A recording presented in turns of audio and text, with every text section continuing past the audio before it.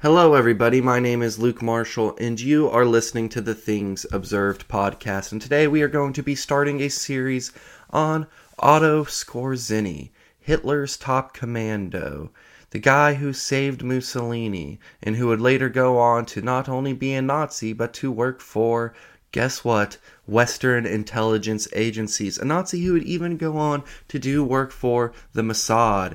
And hey, at some point in the series, we're going to even get into whether or not he was involved in the assassination of JFK. There's going to be a lot of very, very interesting things that we are going to get into with Skorzeny. But first, we have to start with his early life. Who is Otto Skorzeny? How did he become Hitler's top commando? Or at least that's something that he liked to call himself in his own memoirs, which we will see, as many people's memoirs are, especially that of psychopaths, are a little bit, what could you say? He gives himself a bit of a nice treatment in his own memoirs. But we're going to be pulling from that. We're going to be pulling from Coup in Dallas by H.P Albarelli Jr. And we're going to be talking about stuff that I found in the Skorzeny Papers by Ralph Ganis. We're going to be talking about all kinds of things that I found in various sources. You can find all the sources for today's episode in the description below. But anyways, let's just go ahead and get into Otto Skorzeny. So, on June 12th of 1908, a boy was born in Vienna, and this boy would be Skorzeny. He was the son of a successful civil engineer, and Otto would do well in school, and maybe he got this from his father, but he would have a propensity for mathematics and chemistry. He would do well in those subjects, but with English and French, he would struggle a little bit, although later on in life, he would learn French so well that he came across to some to be a native speaker. He was fluent in French, and as we will see, one of the intelligence agencies that he would get involved with was in, French intelligence, and he would get into some kind of Operation Gladio type stuff over in France. But anyways, we will come to that later on. But the early years of Skorzeny's life would have an indelible mark left on them by World War I and all the hardship that the First World War brought. And he would receive another indelible mark on him, but this one is much more outwardly apparent. You can just get on Google Images and you can see this mark for yourself. And he would get this while attending technical school in Vienna, where he would become a part of the German National Student Association that was characterized by a belief in a mixture of classical, liberal, and nationalist ideas. And this second mark would be from his days of dueling, which he would do at this technical school. And this scar would extend from near his left ear down towards the corner of his lip and down the side of his chin. I don't know what the deal is with all these Nazis, but so many of them have just such a large facial scar that makes them look every bit as evil as they were. I don't know if this is true. I think I saw it on a YouTube short from the Joe Rogan Experience, but I heard that they would stuff like horse fur or something in scars that they got in their face, so that way it would leave a more pronounced scar. I don't know if that's true, but anyhow, that's something I've heard, but I do know that a lot of these Nazis do have big scars on the face, so I'm not sure what the deal is with that. I'll have to take a look into it. But anyways, this scar would be acquired in his 10th of 15 personal combats that he would do during his dueling days, and he would gain, as a result of this scar, the apt nickname Scarface. So yep, we're talking about a Nazi Scarface commando Western intelligence asset today. And as a consequence of the deep scar that marred his cheek, he would, just have this nickname Scarface. So this to Otto was not viewed as a disfigurement, but rather a symbol impressed on his face that through his life would remind him of his philosophy of war. A lesson learned from the edge of the saber was this scar. And so Skorzeny would speak to this philosophy when he said, My knowledge of pain, learned with the saber, taught me not to be afraid, and just as in dueling, when you must concentrate on your enemy's cheek, so too in war. You cannot waste time on feinting and sidestepping. You must decide on your target and go in. So this is a little bit of the philosophy that he would have of the world and of war, and much of this would be acquired from his dueling days. Man, maybe we should bring dueling back, specifically like gun duels or something. I don't know, that might be some sort of weird libertarian fantasy or something. I don't really think that we should bring it back out, but anyhow, it is kind of a fun notion that anytime, that somebody steps on your shoe or they forget to take the onion off of your burger or whatever the small slight might be, that you can challenge them to a duel. Back in the days when men were men, Anyhow, I don't know why I'm going on about dueling, but another lesson that Skorzeny would learn from his time with this dueling fraternity would be described by Skorzeny, and he would say, "The original purpose of our dueling was to learn self-control. We were instructed to fight offensively and avoid being pushed into the defensive. Such training had a deeper meaning. A person who acts and thinks passively will seldom achieve success. Conversely, being active in all areas of life will bear positive results. The active person will achieve success more readily and have the greater influence than the passive one. I am grateful for this training, for I have often had to use it." So there's a little bit about the philosophy that Skorzeny would have of life that he would acquire from his dueling days. Skorzeny would not just be a participant in the violence that comes along with dueling, but he would get into a much worse scene, to say the least. And this worldview that he acquired from his dueling days would help to determine the trajectory of the rest of his life, and he would soon come in this worldview would soon come in handy when he joined the SS, and early in his career, in 1938 to be exact, he would find himself in the position of Hauptscharführer, or Master Sergeant, which usually involved headquarter duties. But he had just not too long before then, he had initially joined the Austrian Nazi organization in 1932, and just 2 years later, in early 1934, he would join I'm going to probably pronounce some of these German words wrong, the Sturmbataillon, or in English, the Storm Detachment, the paramilitary arm of the Nazi Party, in other words. And Skorzeny would also begin participating in Nazi-sponsored motor racing, which was the Motor Corps also served as a front for security and police activities and was related to police mobilization and the security of the Nazi Party. So it kind of served a dual function. And ever the extracurricular man, Skorzeny would also become involved with the German Gymnastics Association, which also served as a front for Nazi security activity.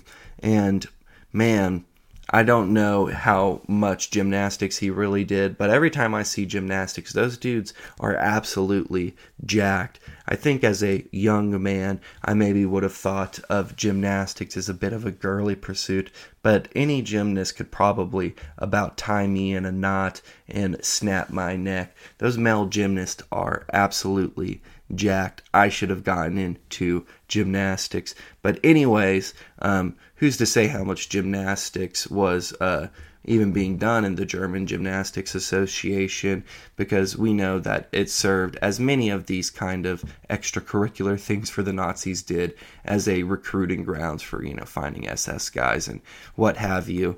And so Skorzeny's old dueling buddy from the college days, Ernst Kaltenbrunner, head of the Austrian SS, would take a notice to his old buddy who had a reputation for the ability to remain cool under pressure.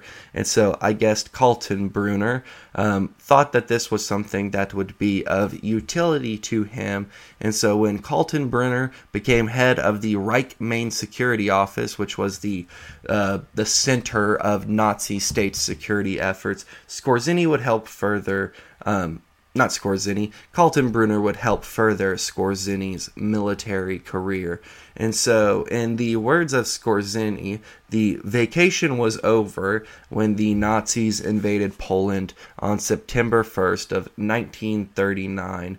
And so this would send Europe into a state of war. And this is also when Skorzeny, in order to fill his military obligations, would enlist in the Luftwaffe.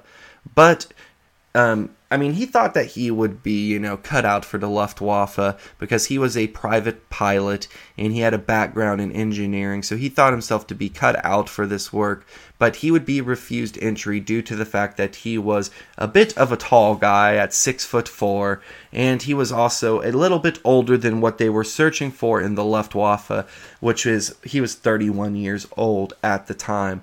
However, he would find his place when he became an engineer officer cadet of the Waffen-SS in 1940.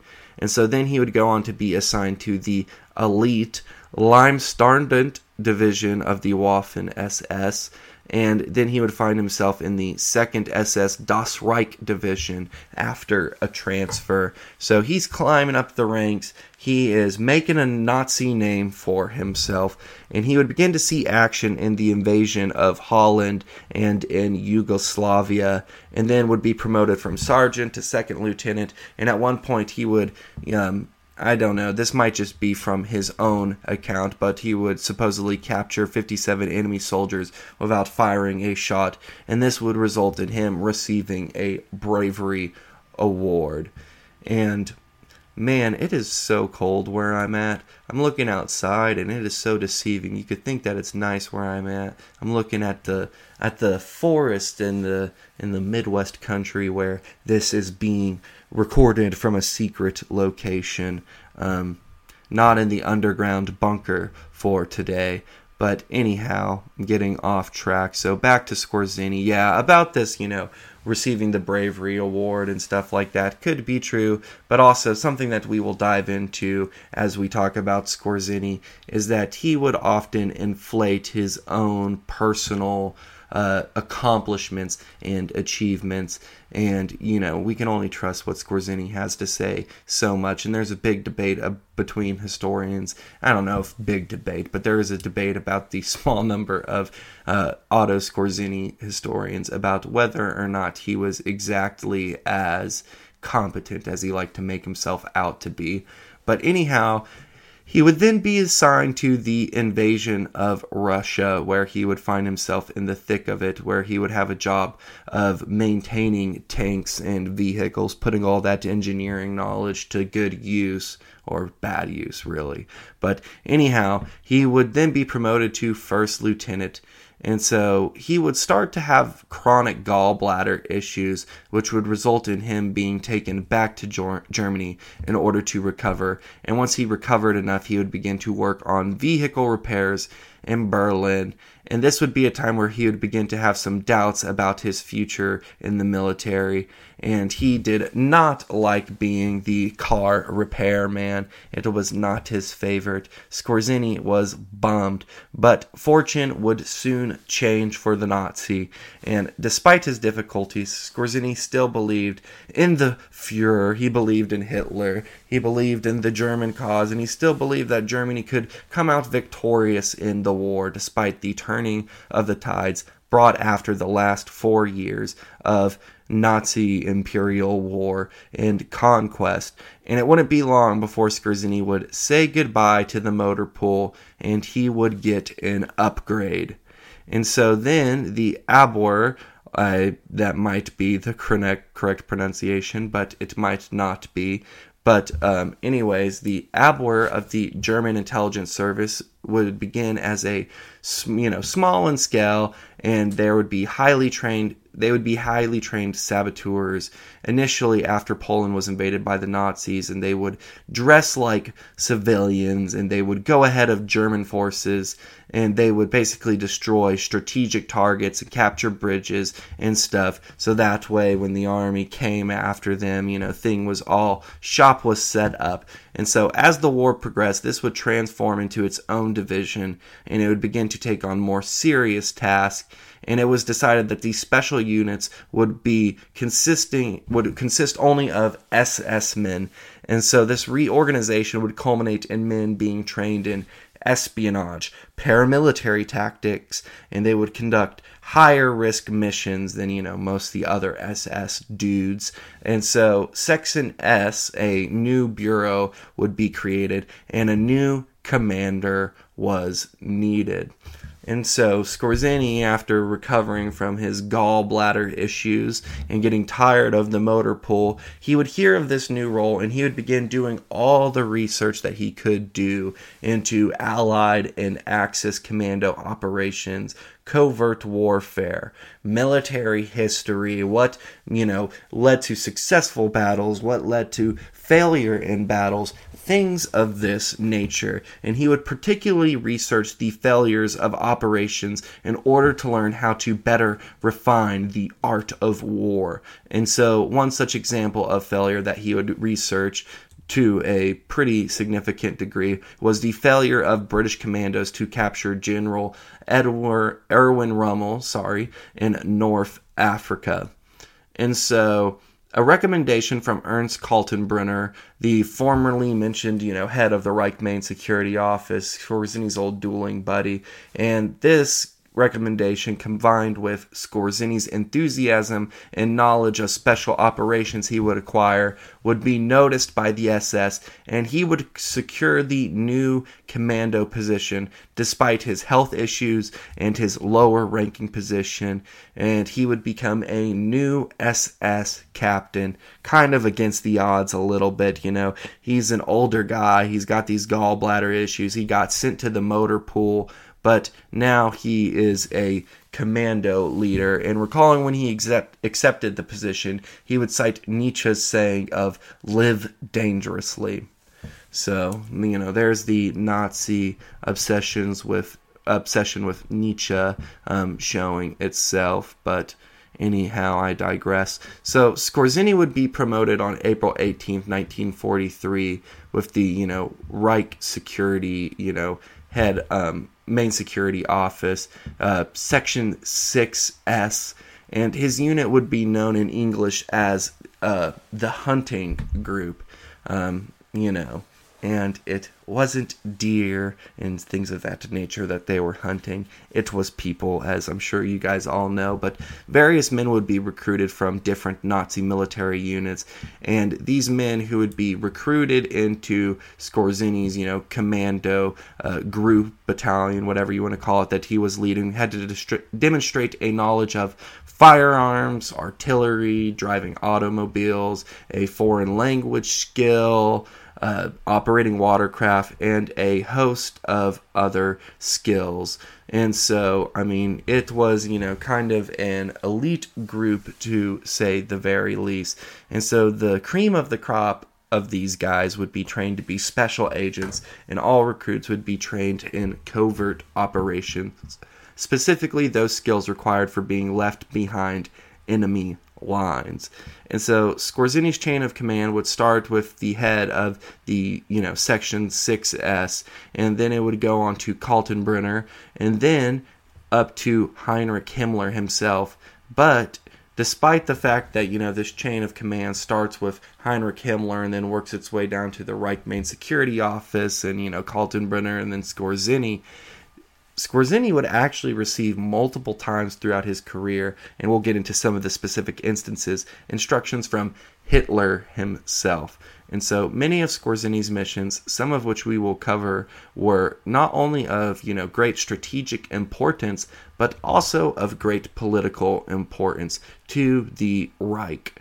And so Skorzeny and his men would become proficient in assassination and abduction, and this is going to be a skill that would serve Skorzeny through the rest of his life, and it would be this skill that would make him of value to Western intelligence agencies, the Mossad, who knows, maybe even the assassination of JFK, but you guys will just have to wait a little while before we get to that, because Skorzeny, there's just so much to say about Skorzeny, and I'm not sure how long this series will end up running. Could be one of the longer series of this podcast, but anyhow, I mean, it's going to be the kind of thing where you can listen to any individual episode. I mean, you don't have to follow every episode of the series, although if you want to learn a whole bunch about Skorzeny, I encourage you to do so.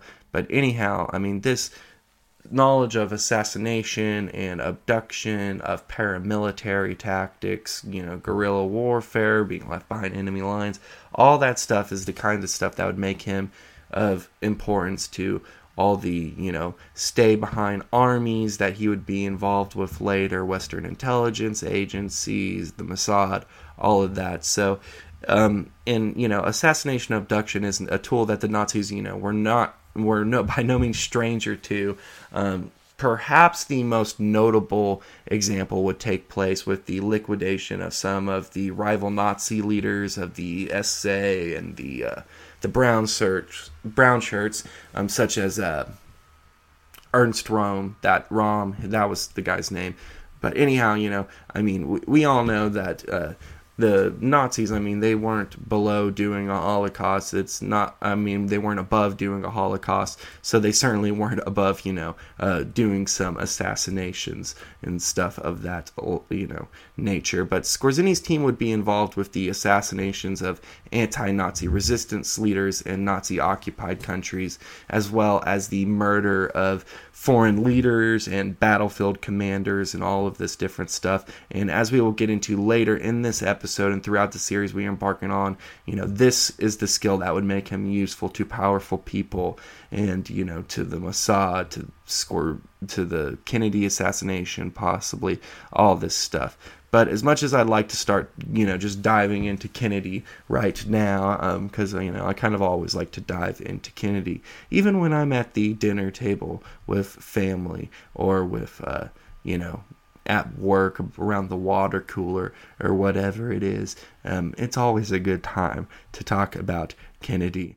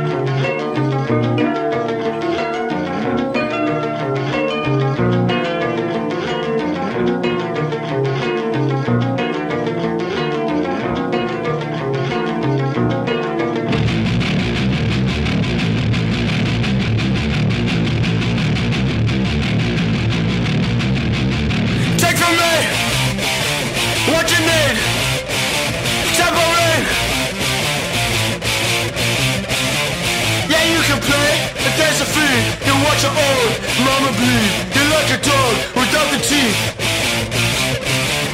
You start to play, you play it slow. You start to die, you play it more. I seen gods dying young. Welcome to the orchestra.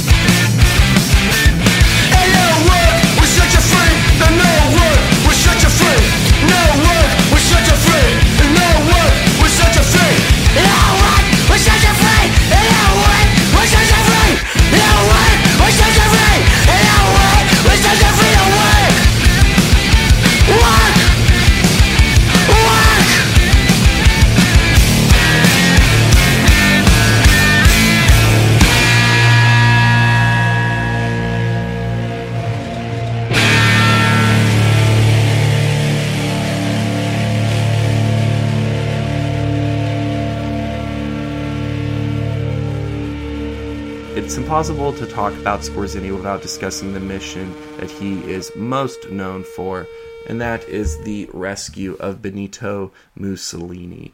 And so this is the thing that would make his name, and that would, initially bring all these different people's eyes onto him, is the much fabled rescue of Mussolini. So anyhow, let's get into it. We will kind of present the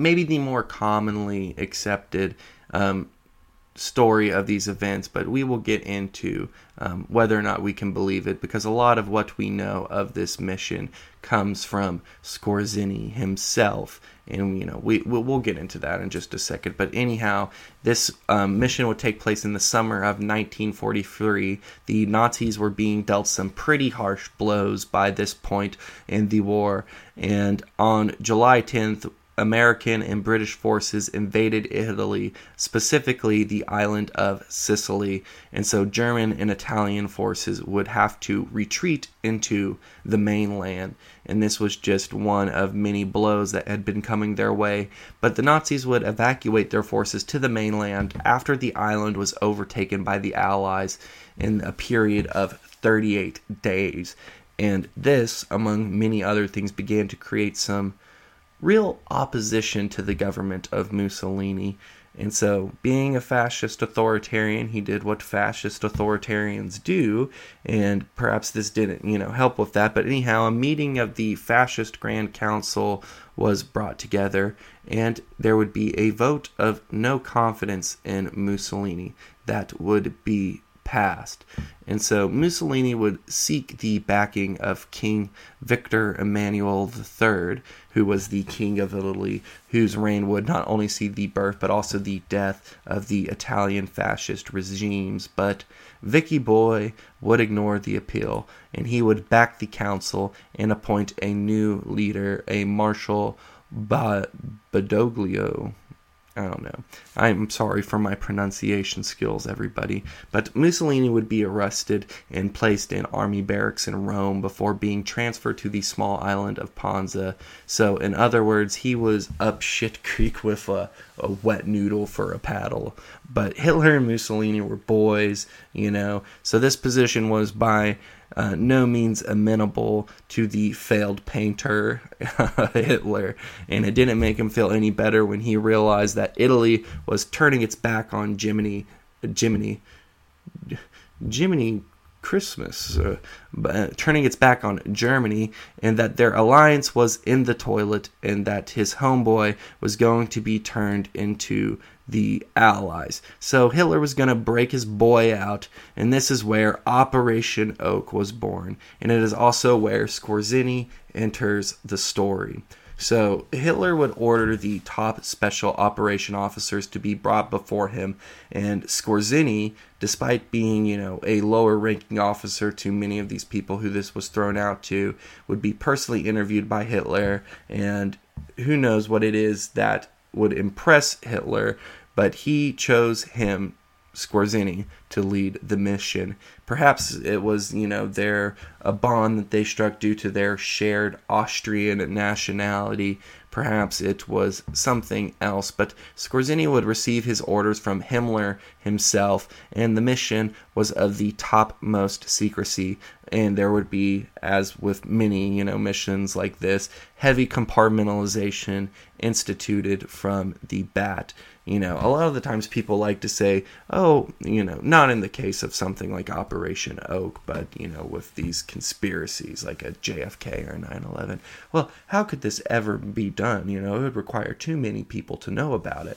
And it's like they've never heard of compartmentalization, and they haven't heard of, people only knowing what it is that they need to know in order to accomplish their job. But when everybody's acting, and doing their job, that the big picture starts to unfold. But anyhow, once again, I digress. So only 5 people would know of the mission's true objective, despite how many people were actually involved with the mission. There would be 50 men who would be recruited into the operation, and they would all dress in Luftwaffe paratrooper uniforms for the purpose of security, and they would immediately make their way to Italy.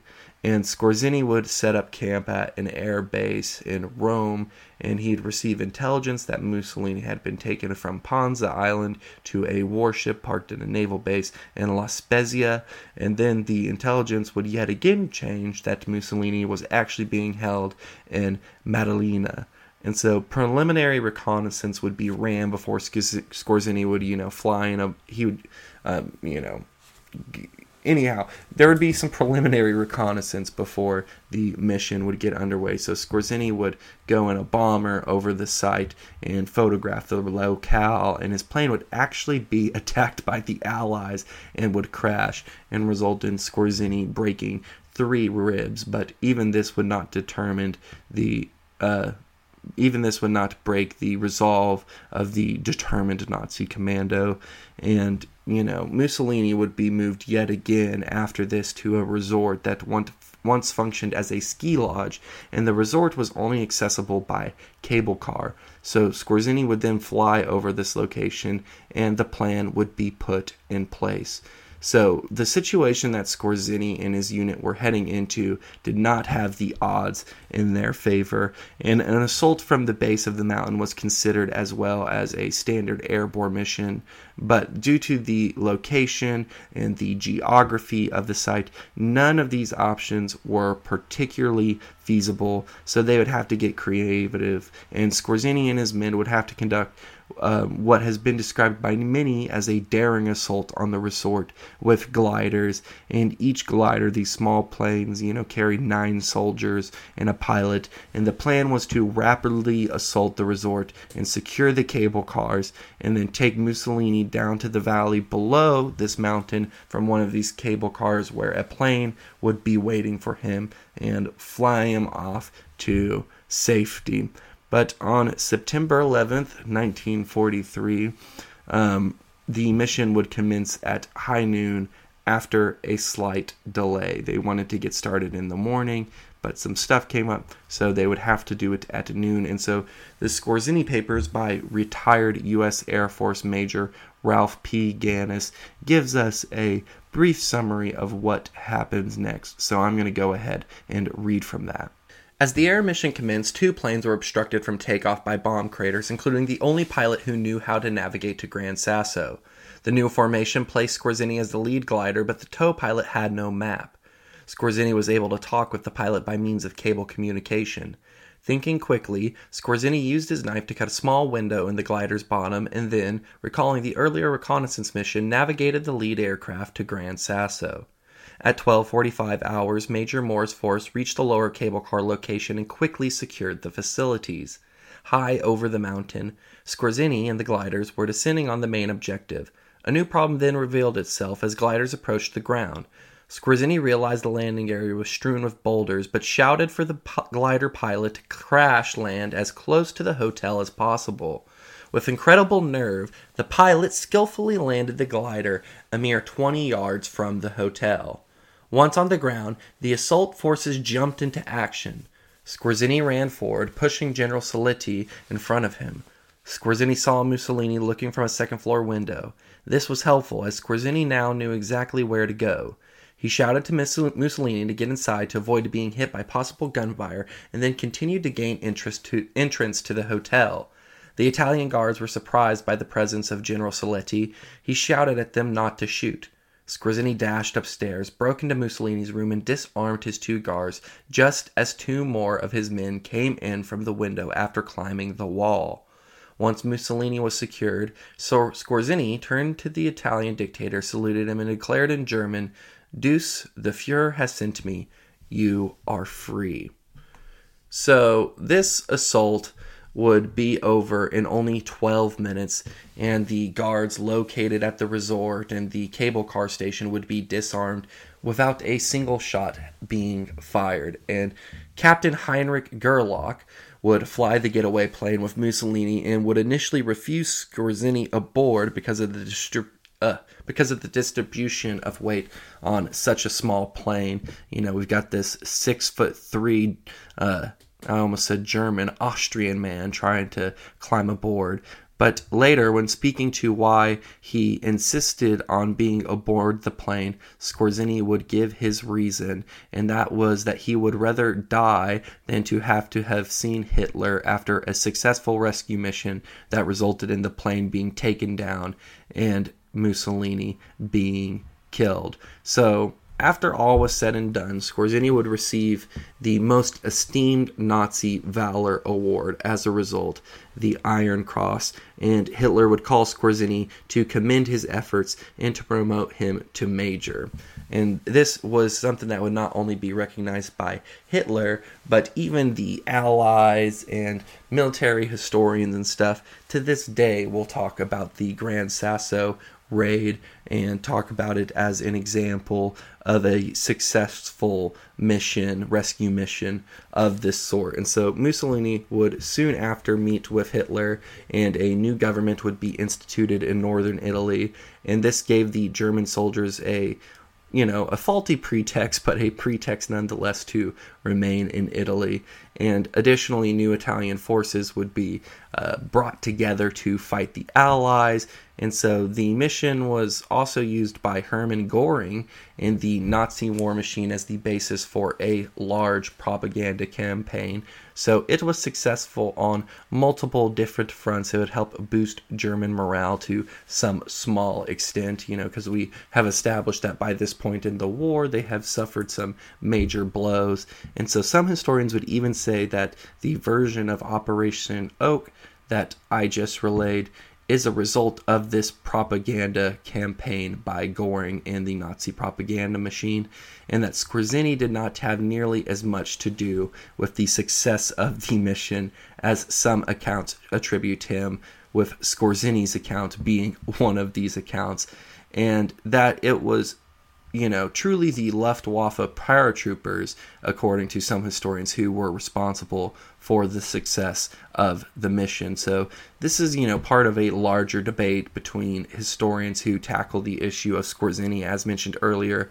as to whether he is this, cunning, evil genius, military mastermind strategist, or if he's, more of an opportunistic psycho who is good at selling himself as some sort of strategic mastermind.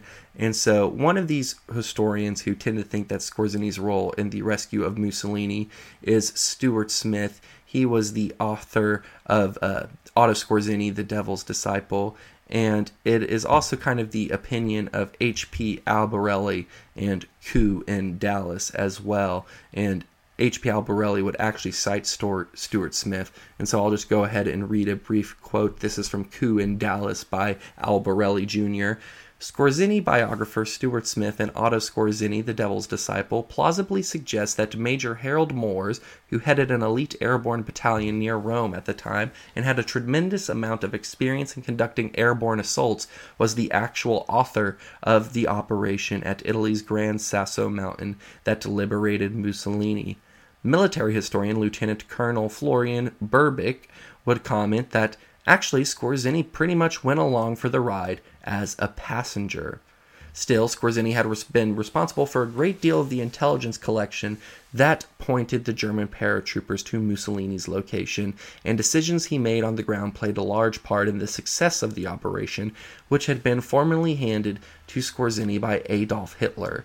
Admiral William McRaven, arguably the world's foremost authority on military special operations, concluded, whether Skorzeny was a strap hanger or the mastermind of the operation is inconsequential. Ultimately, success resulted from Skorzeny's action at Gran Sasso and not from Moore's. So anyways, there's just a little bit into the debate about the Gran Sasso raid, but this is something that will kind of make an appearance in different accounts of Skorzeny. The Skorzeny Papers, one of the sources which I'm going to be heavily drawing from in this series, is kind of, I don't know if Ganis is necessarily of the opinion that Skorzeny is this kind of, brilliant evil mastermind, but that is kind of how the Skorzeny Papers comes across. But something I will say about Ganis is that he does have some sources that other people don't. I mean, he has Skorzeny's private papers, which he would win at auction, and that would lead him to write the book. And he was actually really close with Albarelli Jr. due to this research, so they would kind of correspond. But as I read Coup in Dallas, and I haven't read it in full, but as I look at what Stuart Smith has to say, those two seem to kind of be more of the opinion that and perhaps I'm wrong, I don't want to put anything in anyone's mouth, but especially Stuart Smith, that Skorzeny is kind of this guy who has a knack for talking himself up, and that he maybe isn't every bit as competent as he portrays himself. And this is some talk that has surrounded Skorzeny for a while now, but one of Skorzeny's military contemporaries would describe him as intelligent, but not intellectual. And he, as we will get into later, was, often reliant upon people close to him for what Albarelli described as detailed operational planning. He was, in other words, the big ideas guy. But regardless of whether or not Skorzeny is responsible for the mission's success, Operation Oak would cement his importance in the Nazi hierarchy and in the annals of military history as well. So it's something that can't really be overlooked when it comes to Skorzeny. Regardless of the actual truth as to what exactly happened, it's almost more important to know what happened afterwards as a result of his role in the Gran Sasso rescue mission of Mussolini. But anyhow, Skorzeny and his men would become experts in abduction and assassination missions, something that the Office of Strategic Services and the Special Operations Executive on the Allied side wasn't unfamiliar with itself. And as we will get into later, these American and British intelligence agencies had a need for people, or not a need, they had a want for people like Skorzeny, and they would go to some pretty dark places, such as Skorzeny himself, to get people who had these skills that they were looking for.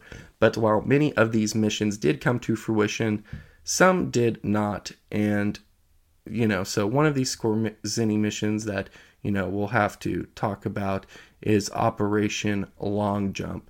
And so FDR, Stalin, and Churchill were scheduled to meet at a leaders' conference in Tehran. And while it is a subject of debate as to how far the planning for this mission went, even if it was an officially on the books mission or whatever, according to the author of the Skorzeny Papers, Ralph Ganis, he would say that there is, enough evidence to suggest that Skorzeny had some hand in this operation, and the operation may have been called off after Russian intelligence passed word along to the Allies about the Nazi plan, but some theorize that the Russians may have simply been trying to get Roosevelt to stay in a bugged room at the Soviet embassy, and that's why they, leaked about this, plan for the, either the assassination or the abductions of Stalin, FDR, and Churchill. But another assassination plan that never came to fruition was the plan for Skorzeny's unit to kill the Yugoslavian communist leader Tito. And so let's talk about another more successful operation. So we have these operations that Skorzeny, most likely was designed to be a part of, but they ended up not coming to fruition. Let's talk about one that did, the funnily enough named Operation Mickey Mouse. And so Skorzeny would be given another difficult mission by, once again, Hitler himself. So as we see, even though he has above him the, Reich Main Security Office and,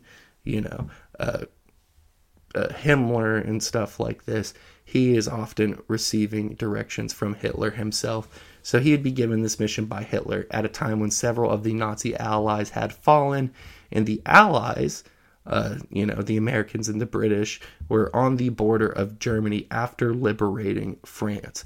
So the only remaining ally of the Nazis was Hungary, and the situation was not looking good because Hungary, along with 1 million German troops, were fighting the Soviets in the Carpathians, and their Regent Admiral Miklos Herthy was secretly negotiating surrender to the Red Army. So Skorzeny was tasked by Hitler with figuring out a way to end these negotiations, and if this meant the removal of Miklos, that option was on the table.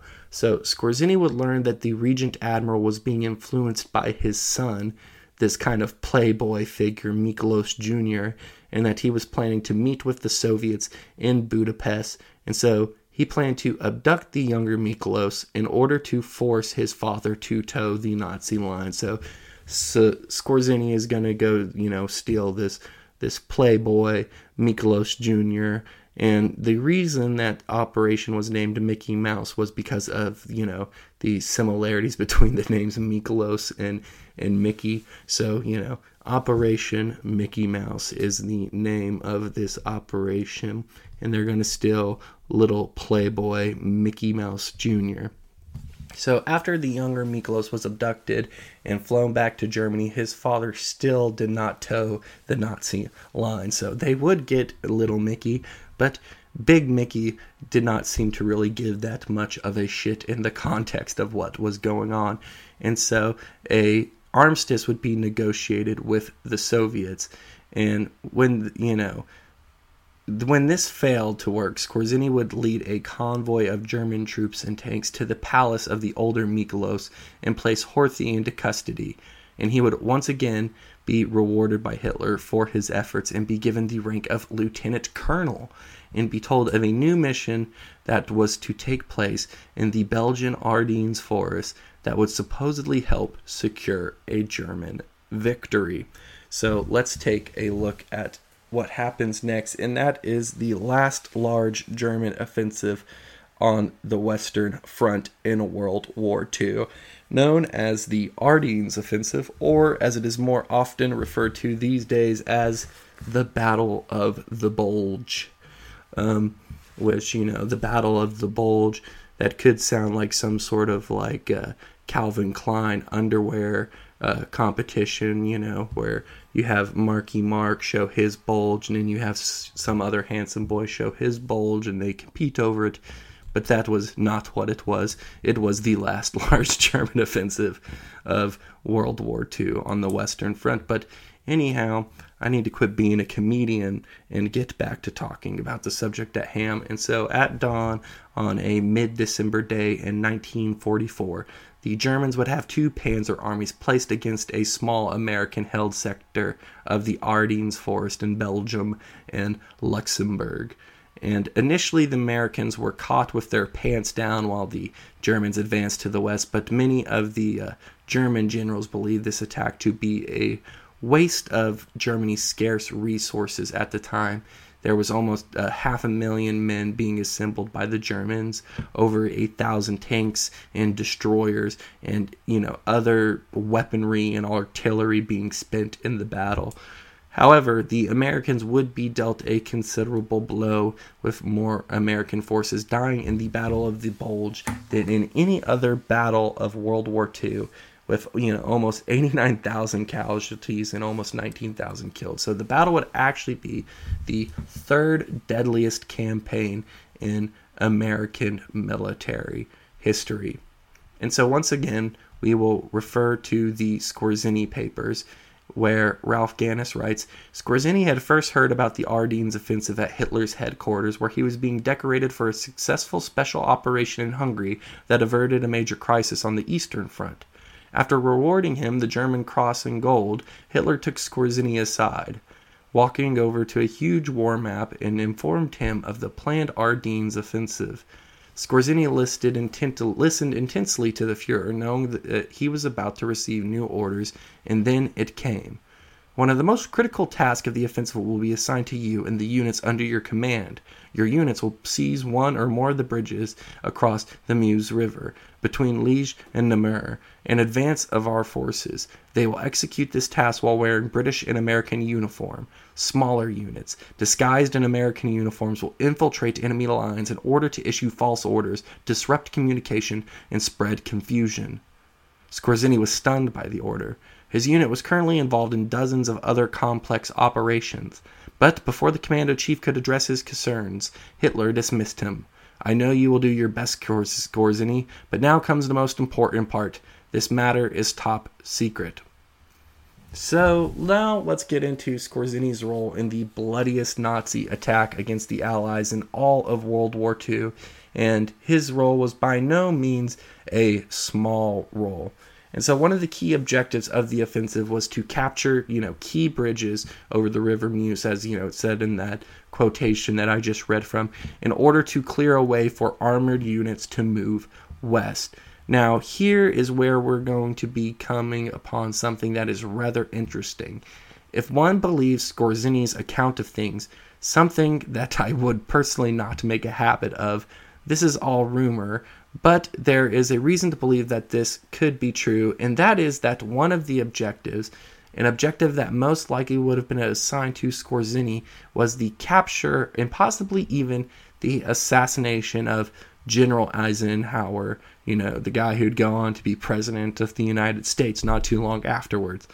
And so, regardless of whether this is a rumor, as Skorzeny states, or an actual objective of the mission, word began to spread of this, and some of Skorzeny's men early in the fighting would be captured, and when interrogated by American counterintelligence officers, they would say that Skorzeny was their commander, and that they had intended to reach Allied headquarters in Paris to assassinate the Allied Supreme Commander. Obviously, word of this would make its way back to headquarters, and Eisenhower would be confined to his office, and his headquarters would be turned into what was, described at the time as a fortress. It would be guarded by tanks, with more men being added on to security, and all kinds of other heightened security measures being taken in order to ensure the safety of Eisenhower.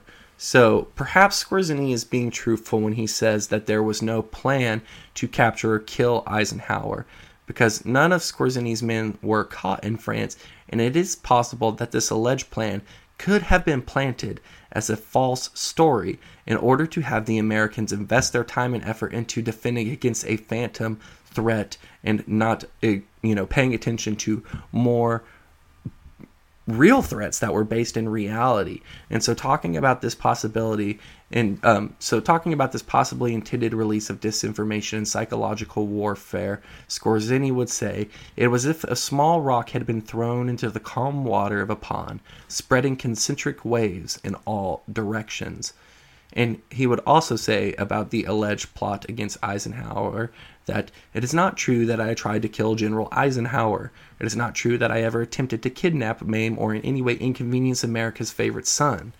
And he would go on to add, naturally I should have done so if I received the order, but the order did not come. And so, once again, this is kind of an interesting thing, there's the talk about whether Skorzeny's role was inflated in the Gran Sasso rescue, or, whether or not there was actually a plan by Skorzeny and his men to capture or kill Eisenhower. And something that I think that is interesting about both of these events is that they both could have a certain kind of propaganda aspect to them. And maybe the inflation of, Skorzeny's role in the Gran Sasso raid, aside from being in order to inflate his own ego and to get all the awards and whatnot, could have been serving a propaganda purpose, in order to kind of give the Germans a boost in self-esteem at a time when the war was starting to look like it wasn't going their way, and what have you.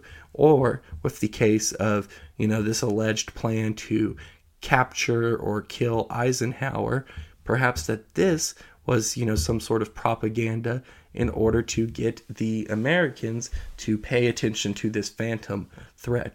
So I think it's interesting that, both these things that are kind of debated between different historians could have had a certain propaganda element to them. But anyhow, let's go ahead and get back to Skorzeny. So another thing that Skorzeny would take part in is what were known as werewolf operations that were devised by Heinrich Himmler, which were created to put up resistance to the Allies from behind enemy lines. And they would consist of, assassinations, arson, snipers, all different types of sabotage. So while Skorzeny had many other plates spinning at this point in time, he would help to train these werewolf units, in addition to providing logistical support for the saboteurs. So the assassination of the Nazi official who was believed to have been collaborating with the Allies, Franz Oppenhoff, which was named Operation Carnival, was one of these werewolf missions in which Skorzeny took part in. And so Goebbels would be the one to pass the orders in regards to Operation Carnival down to Skorzeny, and a team of 4 SS men and 2 members of the Hitler Youth would be dropped by parachute into a forested area behind enemy lines not far from the location of Oppenhoff, and they would pose as German pilots who were trying to get back to friendly lines, and they would shoot Oppenhoff in the head after shouting, "Heil Hitler." So, there's just another absolutely lovely thing, obviously being facetious, that Skorzeny would take part in, is these werewolf operations. And so Skorzeny would also organize a group during the Nazi days titled Organization Technique, which would create right-wing resistance in France in an effort to establish a fascist alliance in the country. And this is something to take note of, because it is most likely during this time that he would begin to forge many of the connections to people, these fascist networks in France that will play a result in later things which he would become involved in, some Operation Gladio, stay behind network type stuff, which we will get into in this series. We'll get into it some in just the next episode in our series on Skorzeny, so stay tuned for that. It's very interesting stuff. But anyways, Skorzeny would try to create this fascist alliance in France, and much of this would be done through the La Cagoule, or the French fascist terrorist group that was banked by the wealthy, such as the founder of L'Oreal Cosmetic Company, Eugene Delangle. And so hopefully I'm pronouncing Cagoule correct. Once again, I don't speak French. I'll have to ask my girlfriend about the proper French pronunciation of that, but I believe that it translates to the hooded ones, if you want to do more research into them, because they are interesting. Some bad hombres, but interesting.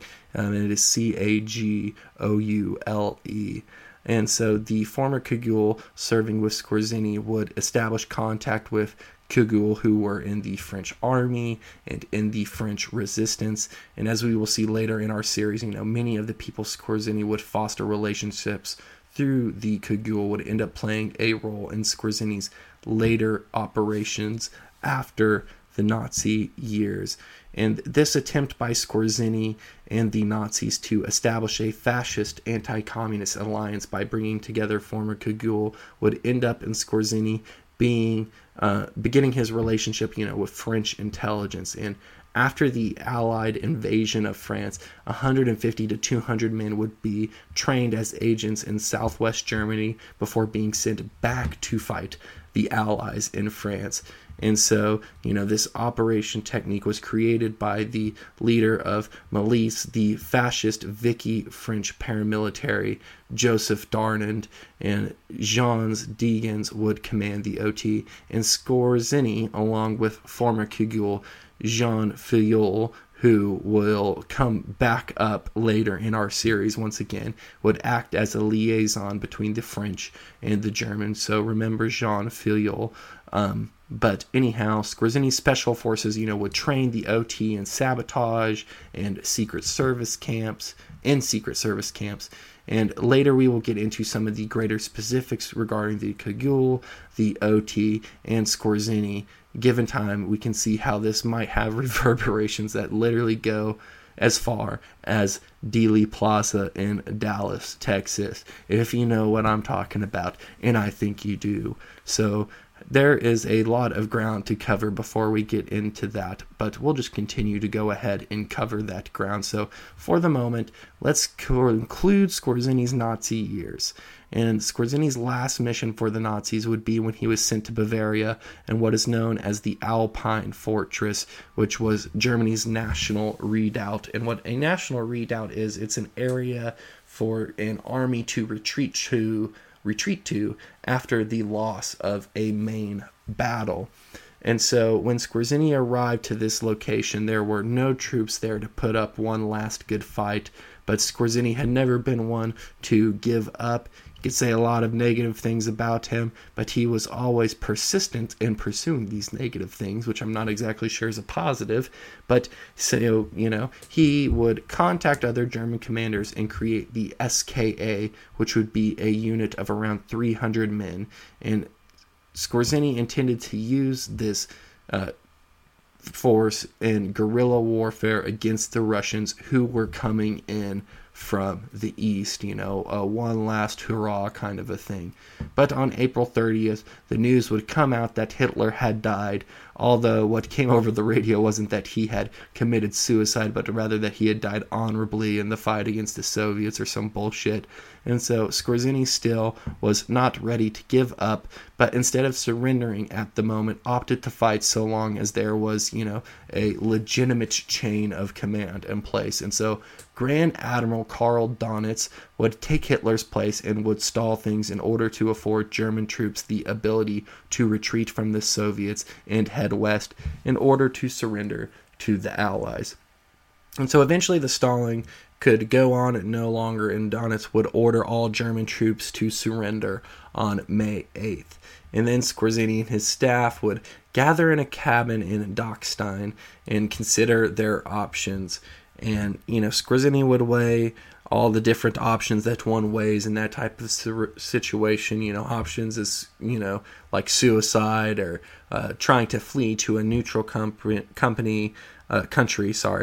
and, surrendering along with his fellow Nazi soldiers. And he would decide on the latter. He was going to surrender with some of his fellow Nazi soldiers.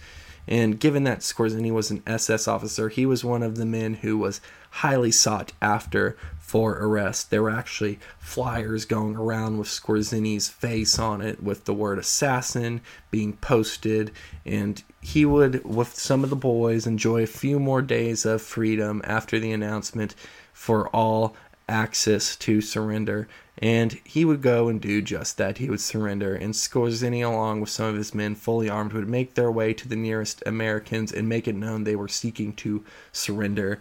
And the sergeant did not recognize Skorzeny, and he would set up a jeep and drive to take them into Salzburg, where the division's headquarters were located, to surrender.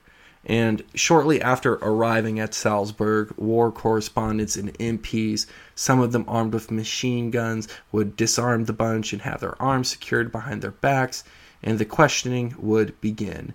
And he would, be asked about the attempt on Eisenhower's life, which he denied of any plan existing, saying that if he had been given such orders, he would have attempted to carry them out, and that there would be no doubt as to what he was trying to do. And on May 21st of 1945, Skorzeny would be transferred to Augsburg, where he would be interrogated for 6 hours by Eisenhower's counterintelligence chief. And Skorzeny's interrogator would try to get him to admit to saving Hitler and escorting him out of Berlin and admitting that he was alive. And in typical Skorzeny fashion, he would say that if he had escorted Hitler, he would still be at his side. And so a week after Skorzeny's arrest, it would be reported that there had never been an attempt to assassinate Eisenhower, despite all the reporting on the matter during the Battle of the Bulge and immediately after. So that's kind of interesting that all the reporting on the issue, suddenly, took on a whole new tone after Skorzeny's arrest, which can, make you scratch your head just a little bit. But Skorzeny would be transferred to a multitude of times and be interrogated much more. And his final charges placed on him weren't war crimes, which would have probably been, more accurate, but instead were violations of the law of war. And his trial was set for 1947. But as you all already know, this is not the last that the world would hear of Skorzeny. He had more work to do. So some of that work would be for American intelligence, the Mossad, the French, these, fascist, Gladio type networks, you name it. And he would, he would attend, meetings with the World Anti-Communist League. Sorry, I had like a brain failure for a second. He would attend meetings with the World Anti-Communist League, which we discussed in a previous episode, and we're going to discuss more here in the short future. But he may have, even as we will cover, in greater detail later in the series, have had something to do with the JFK assassination. So Skorzeny's days of assassination, sabotage, and special operations were by no means over. In fact, they may have just begun. And that is where we are going to conclude today's episode. So if you enjoyed today's episode, I would highly encourage you to leave a review on, Spotify or Apple Podcasts if you use one of those apps, or if whatever, platform you're using to stream this podcast. If they have a review option, I encourage you to do that. I would also encourage you, if you have a friend or a family member or an acquaintance who you think would be interested in the subject matter of today's episode or one of my other episodes, go ahead, send that over to them. Share the podcast far and wide. Let's get it some more listeners. That is always good, and I always appreciate new listeners. And speaking about how much I appreciate all you listeners, I always love hearing from you guys. I get messages every week, and it always makes me happy to get to hear from you guys.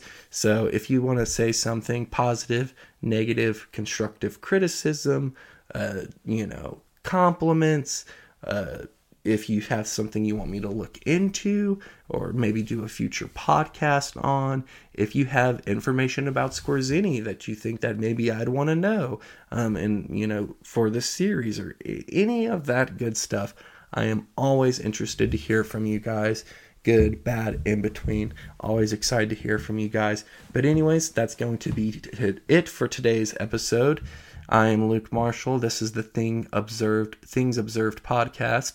And yeah, this has been a fun one, and I think we're going to continue to have some more fun looking into the wild, wacky, evil, Nazi, CIA, Gladio world of Skorzeny. So stick around. There's going to be some more good stuff coming soon about Skorzeny and about other things. So stick around. Love you all, and I will talk to you all soon.